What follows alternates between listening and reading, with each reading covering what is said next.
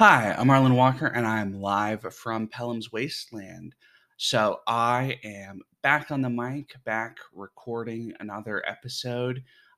This episode is supposed to go out today. I was planning on doing the my section of the recording yesterday afternoon, and then I was incredibly worn out. And basically, as soon as I finished my work for the day, I went and laid down in bed and read for like 15 minutes and then fell asleep for several hours. And then woke up and went to the bathroom and ate a tiny bit to eat and then went back to bed and slept for a number more hours. So I got a whole bunch of sleep, which is good. But I think that is because of so I can't remember how much I mentioned on the podcast versus the YouTube channel, but I talked a little bit I think last time about my kind of health related, exercise related stuff that I've been doing. Um, Back in last year in 2021 in kind of late November, right around I think it was like the Monday or Tuesday of Thanksgiving week that I decided to start this. So I decided is I really need to get back to exercising regularly because I hadn't been, and that I had kind of ever since sort of late October when I had my sort of most recent kind of long-term mental health breakdown moment, for lack of a better term, that I had been kind of experimenting with different things, trying to figure out what was going to work, all of that sort of stuff. And I ended up basically by kind of mid to late November being like, okay, why not, try, regular exercise as a thing to do. And it worked really well. And I was able to exercise almost every day for the rest of November. And then I said, you know what, let's kind of up the ante. How about, exercise every day for the month of December, which I didn't quite hit. There are 31 days in December, obviously, and I exercised, I think, 27 or 28 of them.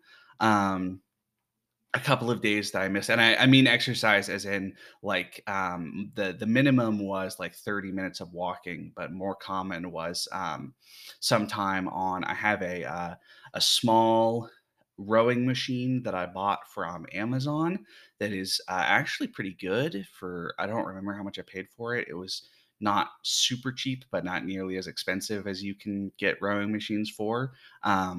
And it basically, came in a box and I had to do all the assembly and stuff myself. And anyway, so that lives basically in my bedroom. And then I also have free weight dumbbells that I was using. And then over Christmas, I was able to sort of add to that. My grandparents got me heavier dumbbells. I was using 15-pound dumbbells and they got me 25-pounders. And then I also was able to figure out, I first got, so my dad is really into bicycling and he had well, he has a bunch of bicycles, but he had one that was sort of designated for my use, and he had an extra kind of special piece from a friend that was it's basically like a sort of stability piece that you put you set the back wheel in this kind of contraption and it hooks onto the axle for the back wheel and it presses the wheel just kind of very gently against this piece that provides it's a cylinder that has some resistance to turning so that you can kind of push against it and basically turn a regular bike into a stationary exercise bike. Um, and so I was doing that, but then basically in over the course of so I did really well in December, and then over the course of January and sort of the beginning of February, I kind of gradually lost momentum and ended up not doing it nearly as much. And then I've been sort of building back up for the past 2 weeks or so, trying to exercise regularly again, going for at least something every day. And I've got a sort of schedule of basically more intense stuff 6 days a week. And then on Sunday, I do a relatively light kind of recovery day type thing. Um, and I've been sort of tinkering with the schedule and the planning and stuff a little bit over the past couple of days, and I think that is basically why I was so tired. Is because I think the new plan is working in terms of being kind of higher intensity, more. muscle wear and tear and all that sort of stuff, but that I think it also just, completely wore me out after a couple days. So I need to try to work on kind of a balance essentially to try to figure out what's gonna work and what's not. And probably also wouldn't be a bad idea to do a similar kind of examination of my diet, try to make sure that I'm, taking in good nutrients and not, taking in, sugars and stuff like that that just, run through your system and all that sort of stuff. Don't provide as much kind of long-term energy and all that. But anyway, the point being that I basically all of this is just to say that I had planned on doing my section of recording because we have a number of call-ins, all of them from my buddy Jason Connerly.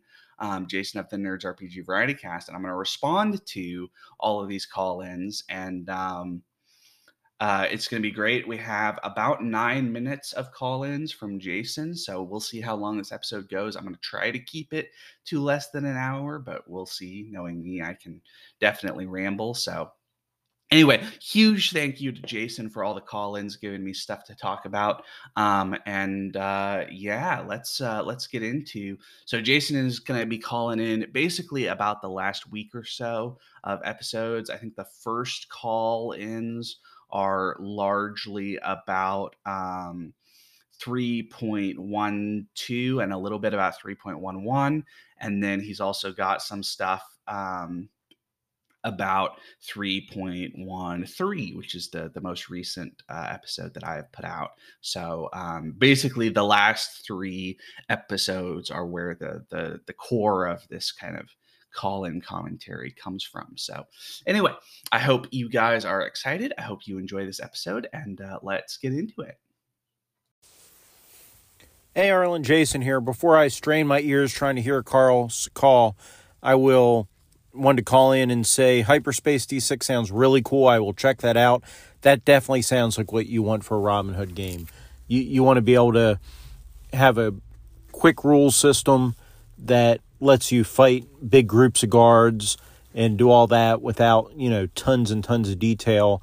But when you have that fight with the sheriff, you definitely, or his champion, you definitely want to be able to, parry and thrust and do that. And you can definitely do it narratively, but you want it to be more than just roll D6 to resolve it. Where if you're, Robin Hood's barreling into 8 guards, then you might just want to be able to roll a die or two to resolve each of those combats. So I will check that out. That sounds very, very cool. And I'm a big fan of the Mecha Hack too, so I definitely like that company. All right, Jason calling in about Hyperspace D6. I think the specific comment is about the way that Hyperspace D6 handles lightsaber duels, which is a really cool concept. Hyperspace D6 is a hack of the West End Games Star Wars system that uses all D6, but it's been kind of trimmed way down, and there's some kind of clever, more modern elements added in, basically. And then there's some kind of interesting design decisions. So, like, one of the big things is that there are still, I think, 6 core stats, with the Force as a 7th kind of stat that only certain characters have access to if they have Force sensitivity. But then the idea is that the each of the stats has exactly the same number of skills, and part of the idea being that you reduce because the way that the die rolling works is that you roll as many d6s as the rating in the stat plus the rating in the skill, and so if you have a lot more skills under certain stats, that stat presumably becomes kind of more useful almost, which is kind of it's a classic kind of transition for balance for modern design. But anyway, there's some really cool things. Hyperspace D6. You can search Hyperspace D6 on Google and find it's just a Google Doc. It's not for sale anywhere or anything like that. Although I think it could be, because I think technically you could sell it if you wanted to. But Matt Click, the guy who designed it, I guess decided that he didn't want to sell it. He just wanted to put it out there. Anyway, but for lightsaber duels, what they do that's really cool is that you roll opposed checks with whatever kind of relevant skill it is for what you are doing. And that could be, actual your actual lightsaber skill trying to, smack at each other with lightsabers, but it could also be like using the force, like the way that in The Empire Strikes Back, Darth Vader kind of lowers his lightsaber and starts tossing shit off the walls and on Bespin at Luke, and Luke is just, trying to use his lightsaber to deflect it and keeps getting smacked with random, essentially, mechanical junk and stuff, and that all of that sort of stuff. So you could use things like that too. And then the idea is every time whoever kind of wins the round builds up a pool of dice. And then once someone has won the round, the most recent round, and decides that it's time to end it, then both sides, you have to win the most recent round to decide that it's time to end it, basically. But if you win the round and decide that it's time to end it, then both sides roll all of their dice, and whoever has a higher total gets to kind of decide what the outcome is, essentially. And there's some rules and guidelines based on like the difference in totals. I think that, like, basically the higher the winner's sum of dice is relative to the loser's sum of dice, the more it makes sense for them to announce things like, they killed the enemy, as opposed to they just sort of drove them off and things like that. I don't remember how much of that there is, although obviously that's something that you could do kind of at your table, talk about that sort of thing. But anyway, the idea being that way you have this kind of back and forth fight where you're sort of, both sides are kind of building up their sort of advantages for the kind of finale. And so you don't have that kind of hit point attrition over time type thing that you do in a lot of games in fights, but that instead you have this kind of, gradual build up as one side is able to kind of create enough positional advantages and things like that to kind of set up for the kind of one final blow type thing, which I really like as an idea. I think it's a really cool concept for running that style of fight. I think it's a really really brilliant idea, and I'm tempted to try to figure out how to kind of bring that into more um, systems and situations, some type of kind of build up the pool and use the pool as the kind of how did the fight go in this sort of final stroke type thing. Something like that seems like it would be a cool concept for that kind of like swashbuckling back and forth dual concept, but I'm not entirely sure how to do it, so I've been thinking a lot about it. So anyway, but yes, Hyperspace D6, you listener can get your own copy by just searching for it on Google. It's a Google Drive link, and you can download your own version of it and hack it up to your heart's content, or play with it as written. As far as HEMA goes, I did the Society of Creative Anachronism years ago, and I almost got involved with a group. I don't know if they were actually HEMA or another group, but doing, quote unquote European martial arts, which is sword fighting, the European style. I've got a manual somewhere at home.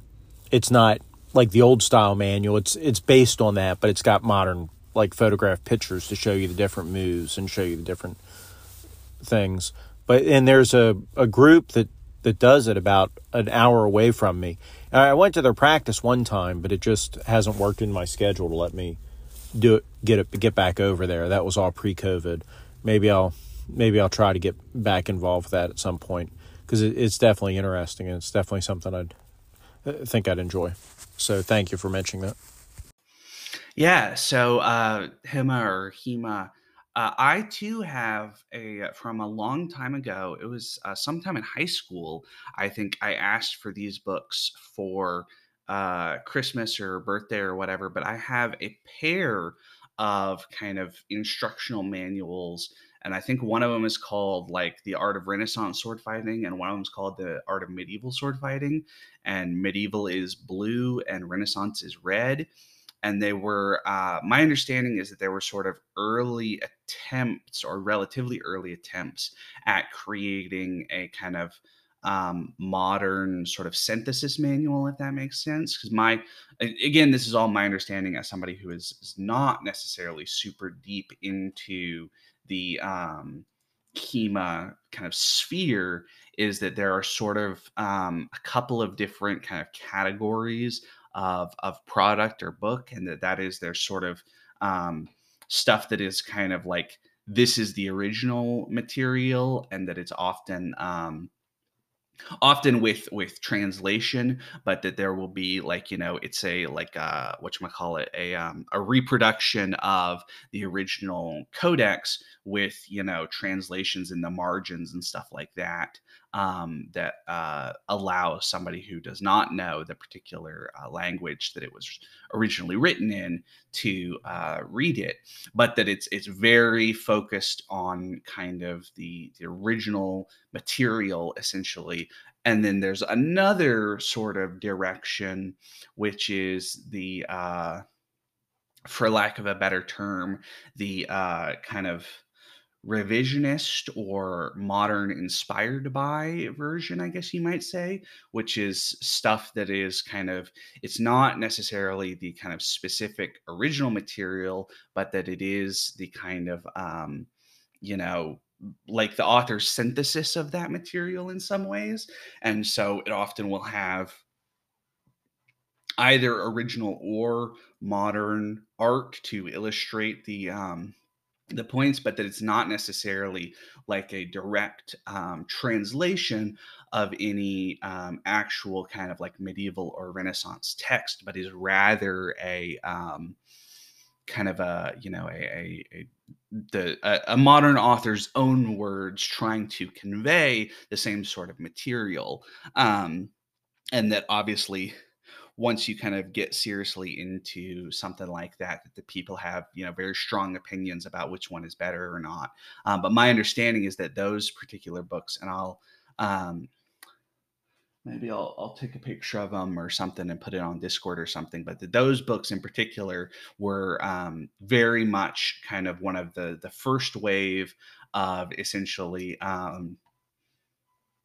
modern books that are trying to fulfill the same role rather than a translation of a medieval book, if that makes sense. And so anyway, so I have those from a long time ago, and I thought they were awesome, but I never kind of got very deep into them beyond just sort of thinking, oh, that's kind of cool, and ooh, pretty pictures. And I think I got them for similar reasons as I got into HEMA, sort of the last time I got into HEMA, which is that I was interested in drawing and animation. And that I was really interested in the idea of, like, for instance, drawing comics that feel um, more kind of realistic depictions of that sort of content, if that makes sense. And so that's why I asked for those books in particular, is because I wanted that sort of, realism element almost. I wanted to kind of learn how it worked. And so anyway, but yeah, HEMA is really interesting. There's some really cool stuff. I think I mentioned I've been talking with John Chandler a little bit about all the kind of different HEMA stuff that exists and what to get into and all that sort of stuff, kind of ways to kind of get invested in that sort of material. So I'm definitely going to be talking more about that in the future. Hey, Erlen, Jason here. I much prefer the podcast format to the YouTube. I'm currently paying for whatever the paid YouTube thing is so I can download shows, but it's still much more convenient to listen to the podcast. Because of the YouTube, I still have to write down where I stopped the show because there's no way to save it in progress and that kind of thing. I only go to YouTube if I can't get it on the podcast. So to me, I would much rather you duplicate your content and also put on the podcast. But of course, I'm not your only listener, so do what's best for everybody. I'll manage through either way. But for example, your YouTube things, I'm interested in the discussion things you're doing on YouTube, but I just haven't got around to downloading and trying to, listen to them. Because even when I download YouTube, I listen to them. I don't watch them. So the audio is lost on me. The visual's lost on me. All right, so this is the only call-in I got about putting YouTube stuff on the podcast. So I went ahead and did it. And so I've got the most recent episode on my podcast before this one is 313, which is 313 from YouTube, and then it's the first 3 episodes of my RPG recommendations series on YouTube. And then I have as I put in the title, a sort of brief introduction that I recorded for Anchor to kind of explain what was going on and what you can expect in that episode, beyond just the audio from the YouTube. So I think I'm going to do that going forward, at least for a while, see kind of how it does, in terms of what people are interested in and listening to and all that sort of stuff. That episode has done pretty well in terms of listenership. So I don't know if I assume that's a good sign. I guess we'll see if I get more comments that are, I hate that I have to listen to stuff that I already saw on YouTube.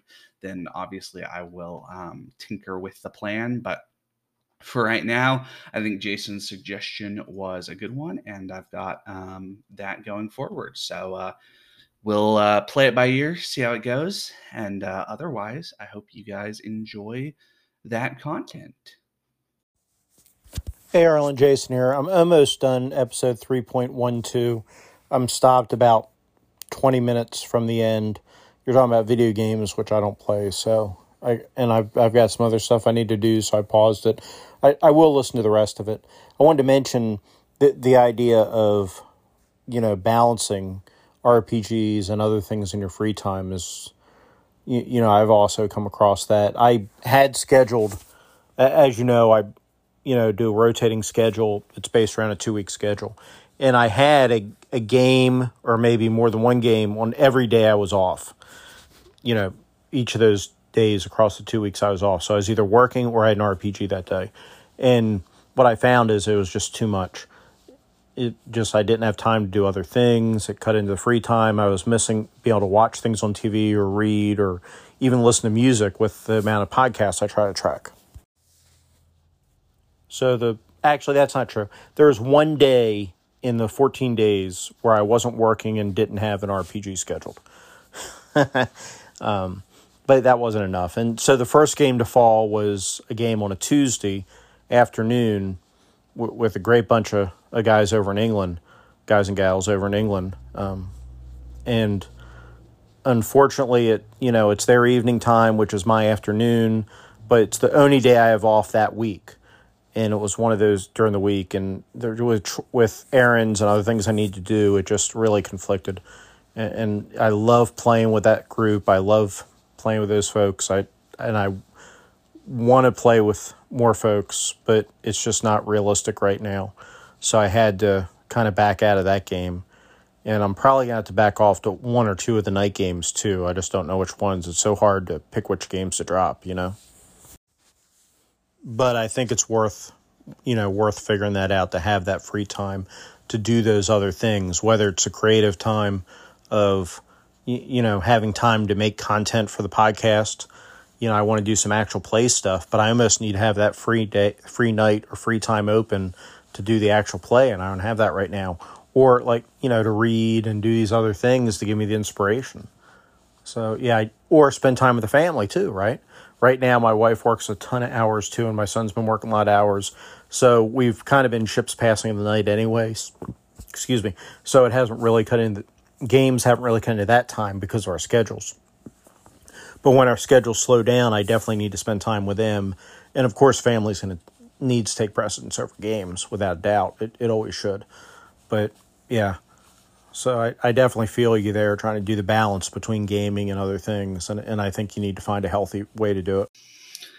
Yeah, balance is important, and it's difficult. It's one of those things. I think I've talked in the past on the podcast, at least a little bit, about the idea that I find kind of like regular but small tasks relatively difficult. For whatever reason, my kind of temperament is much more suited to kind of do all of that work at once and then be done with it for a while, and that therefore I have trouble with especially kind of just regular chores that just need to get done regularly, and they're not very hard to do, right? It takes maybe 2 minutes to take out the trash, but it's just difficult for me sometimes to kind of muster up the energy almost and the willpower to just do it instead of finding a way to put it off or something. And anyway, and I find that balancing is kind of like that too, that I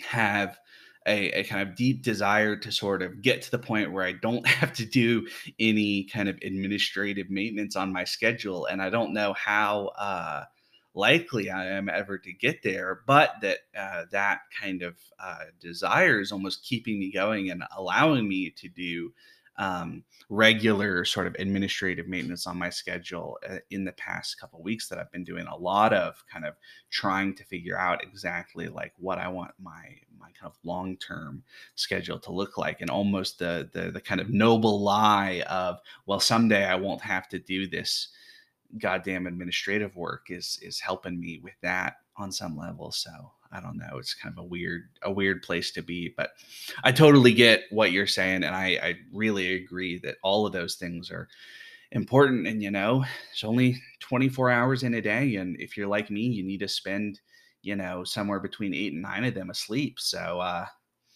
it's 16, 15 hours of stuff to do, and you don't have energy for 15 hours of active stuff. At least if you're like me, you can't do, you know anyway, the point being that I totally get what you're saying and where you're coming from, and I really, I feel like we're on the same page about that. And it's, it's important and it's difficult. It's not easy to balance all of the different things you might want to do, or all of the things, in the same way that it's difficult for some people like me to balance a budget long term. There's a part of me that I'm really good at making an Excel spreadsheet and listing a bunch of stuff, but there's another part of me that is just terrible about, like, oh, looks like there's a sale on drive-through, I better buy a PDF that I probably don't need but I want. And therefore that just kind of damages the integrity, especially when it happens a lot. But anyway, the point that I'm getting at is that I think we're on the same page, and I really appreciate that everybody in my kind of online community has been really understanding of me, dropping out of games or missing sessions or whatever else has kind of happened recently that has been a reflection of me trying to kind of balance the total time spent on stuff in my life. So anyway. Hey, Arlen, Jason here. So I finished your episode, and I'm glad I did. Your solo Sliders game, because it reminds me of the Sliders TV show. Sounds a lot of fun. Sounds like a lot of fun. So I look forward to hearing how that goes. Hang in there, and I look forward to playing games with you and following along as you create content and having fun. So take care. We'll talk to you soon. So I had to look up the Sliders TV show. Of course, it was kind of not something that I'd ever watched, and based on the Wikipedia page, sounds like it was kind of before my time in a lot of ways. But yeah, it's kind of an interesting. I'm really excited by this idea of having kind of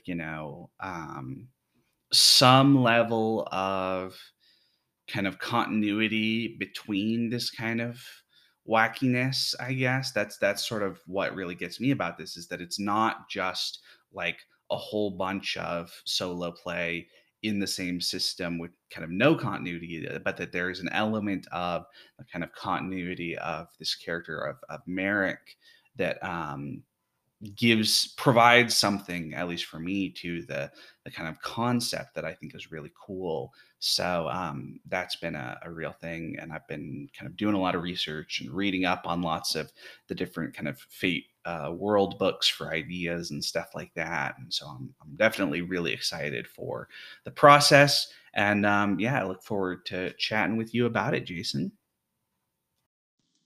Hey, Arlen, Jason here. Enjoy your format of bringing things over from YouTube. I think it works fine.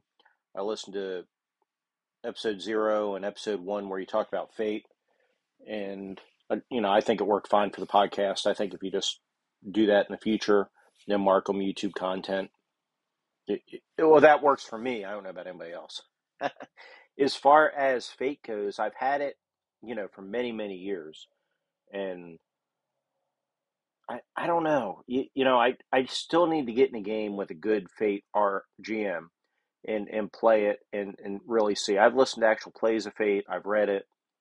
I kind of bounce off a little bit. The die mechanic, I don't love, and just like I don't like one of the things that I bounced off Feng Shui 2 on was the die mechanic because it just seemed counterproductive.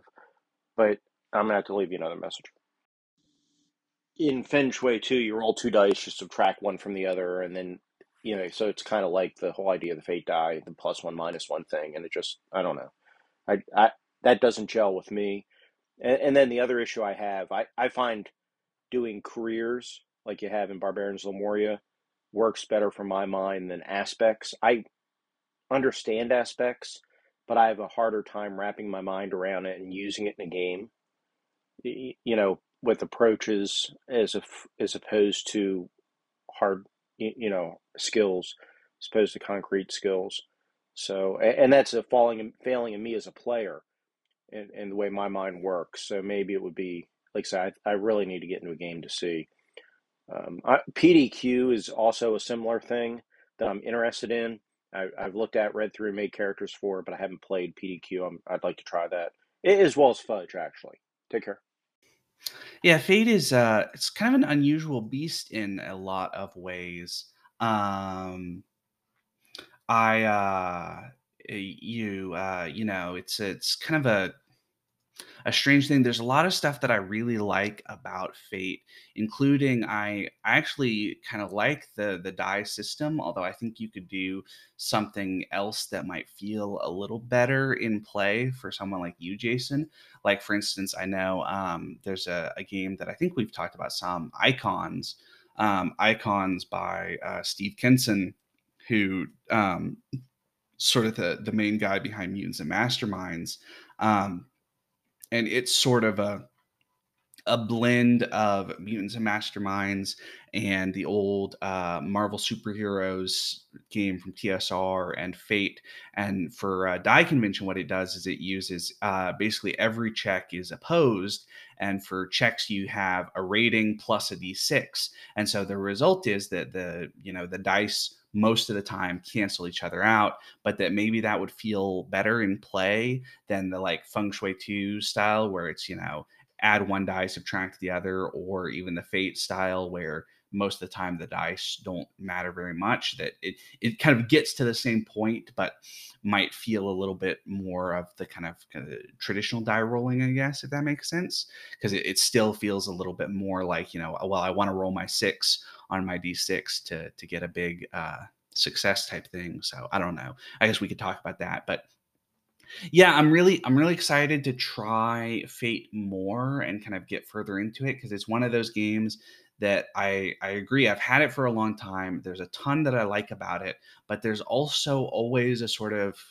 kind of like a part of me that sort of almost feels like, is this it? It's sort of how I think I would feel playing like a diceless game, where like in Amber Diceless, for instance, when you get into a sword fight, it's basically just whoever has the better sword fighting rating wins, and that sort of feels like that. I guess that really makes sense to me for like a video game or like a digital RPG in a lot of ways, because in a lot of video games or like digital RPGs, one of the things that happens when there is an element of rolling a check that a lot of players in single player games will do what's called save scumming, which you may know about, Jason, and I suspect many of the listeners do. But for anyone who doesn't, basically the idea is that you create a save game of the video game right before a specific check, and then if the check doesn't go the way you want it to, you just reload that save and do it again until you get the check. And so, for instance, a game where you do kind of D&D style lock picking, right, where it basically like rolls a d20 plus your skill versus the difficulty class of the specific lock to be picked. Well, what happens is that just a lot of players, unless you're specifically like trying to play Iron Man mode or the game has an Iron Man mode, you just sit there and reload until you get a high enough die roll to make it happen. And so A lot of games nowadays, it seems like, barring a couple of notable exceptions, a lot of them that do that kind of thing better, what they do is essentially use something kind of like the sort of take 10 or take 20 rules from the third edition era, the third and 3.5 in Pathfinder, where basically out of combat checks are all a 10, right? That basically there's no die roll for out of combat stuff. It's just a test versus your character's stats, essentially, or their stats and skills, or however it is that determines the success or failure. But that in combat, there are still die rolls for things like, attack rolls and damage rolls and stuff like that often. It seems like that works pretty well. Especially in a video game where often part of the idea is that there might be kind of gated content behind specific kind of checks or abilities. So like this is really common. I know the Fallout game that I have played most is Fallout New Vegas. And for instance, there's even in the prologue, there are a couple of places where, based on what you have put your points into different skills, there's kind of different content that you can experience based on having different skills. So, like if you have an explosives of higher than 40, there's a character that you can talk to that will give you dynamite for the kind of showdown between the gangsters, the powder gangers, and the townsfolk, versus if you have a explosive skill of less than 40, he won't do it. And so the idea is that, because part of the expectation with the sort of video game version is that you'll play through the game again and experience whatever content you kind of didn't get to experience the first time. And so I think that measure of like, it's all about the rating and not about the dice kind of works better for that style of game. But I guess I don't know entirely, because there's also part of me that really likes the idea of, if I have a rating of 5 and the enemy has a rating of 3, I'm just about always going to beat them in a sword fight if those are sword fight ratings, because I kind of like that consistency. So I don't know. I guess I'm gonna have to experiment with Fate and the solo play thing, and we'll see what I end up deciding that I like or dislike about it. So, anyway, Hey, Arlen, Jason here. Enjoyed your RPG recommendation too. I have not seen that movie, so I can't comment on it, but it sounds interesting. I'll check it out. One interesting thing, though, you mentioned the raid, and at the time that Dredd, the Judge Dredd movie with Carl Urban in there, came out, the raid came out in 2011. Dredd came out in 2012. There were a lot of complaints that Dredd copied the raid. Both take part in like apartment complex structures, apartment blocks. But they were actually filmed roughly the same time and developed kind of independently. It just happened to be, that kind of synergy thing. But anyway, that's about the only comment I can make because I haven't seen the other movie. But I will check it out. Take care. Keep up the great work. I guess I should say I have seen The Raid, and The Raid is an excellent film, well worth checking out for all action fans. yeah, I think it's kind of an interesting thing. I know.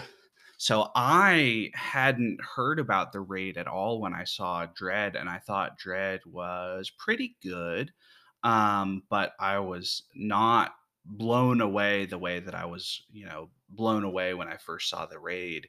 That, in my opinion, the raid is, I think, a better movie. Not to say that Dread is a bad movie, but that really, I think when you get down to it, there's, I think a lot of the people who I think there's a lot to like about the Dread movie with Carl Urban, and there's some kind of like minor things that sound kind of minor when you talk about them, but I totally understand why people like it, like the fact that Carl Urban doesn't ever take his helmet off, which it sounds kind of minor, but I totally agree that like I hate it in movies when they feel like, oh, we need to show the actor's face, so they're going to take their helmet off regularly, versus like that's actually one of the things that I enjoyed about the first Suicide Squad movie that was not very good. Not the James Gunn The Suicide Squad, but Suicide Squad from like 2016 or whenever it was, that what's his name, Deadshot, who is in that movie played by Will Smith, he a number of times kind of puts his particular kind of mask, helmet, visor thing on and keeps it on for an action scene. And that I really liked the idea that they felt comfortable with covering up Will Smith's face in action scenes, because that's a thing, you look at lots of movies have this thing where it's the actor has to take off their helmet for the action scene so you can tell it's them, sort of thing. And that always bothers me, except for in specific circumstances, like Eowyn pulling off her helmet to finish off the Witch King. That to me is awesome and doesn't qualify.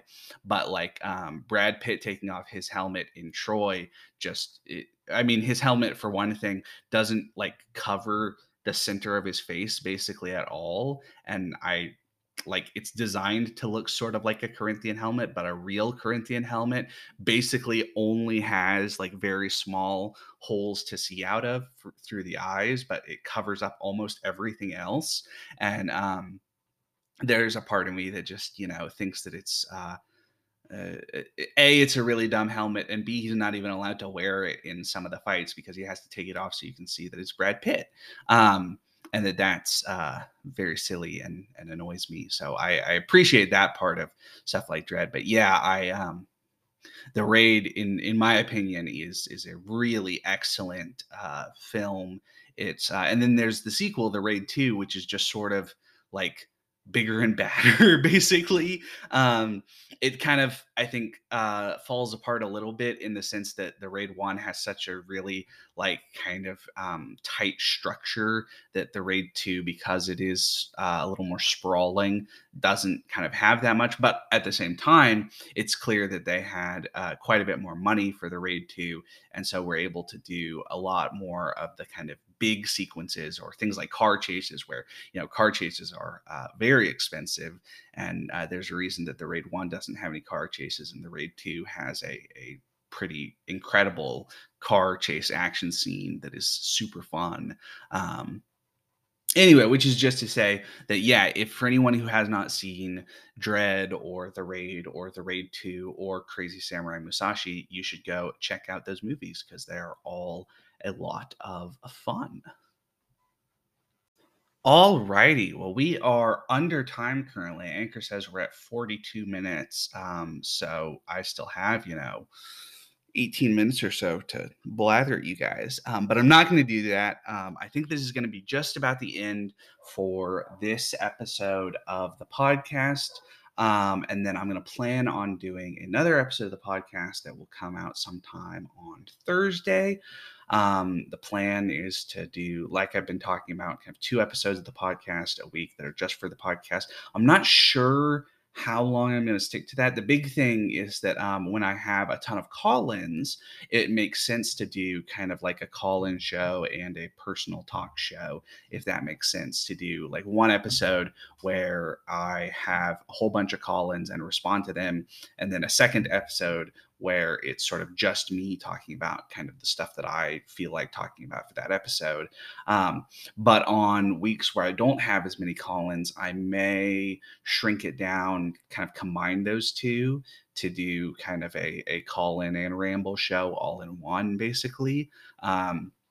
But if I'm putting up content that is also going up on YouTube on Anchor, then hopefully you will still get at least 2 episodes on Anchor a week. They just might, one of them might be a something from YouTube instead of being kind of recorded specifically for Anchor. So I don't.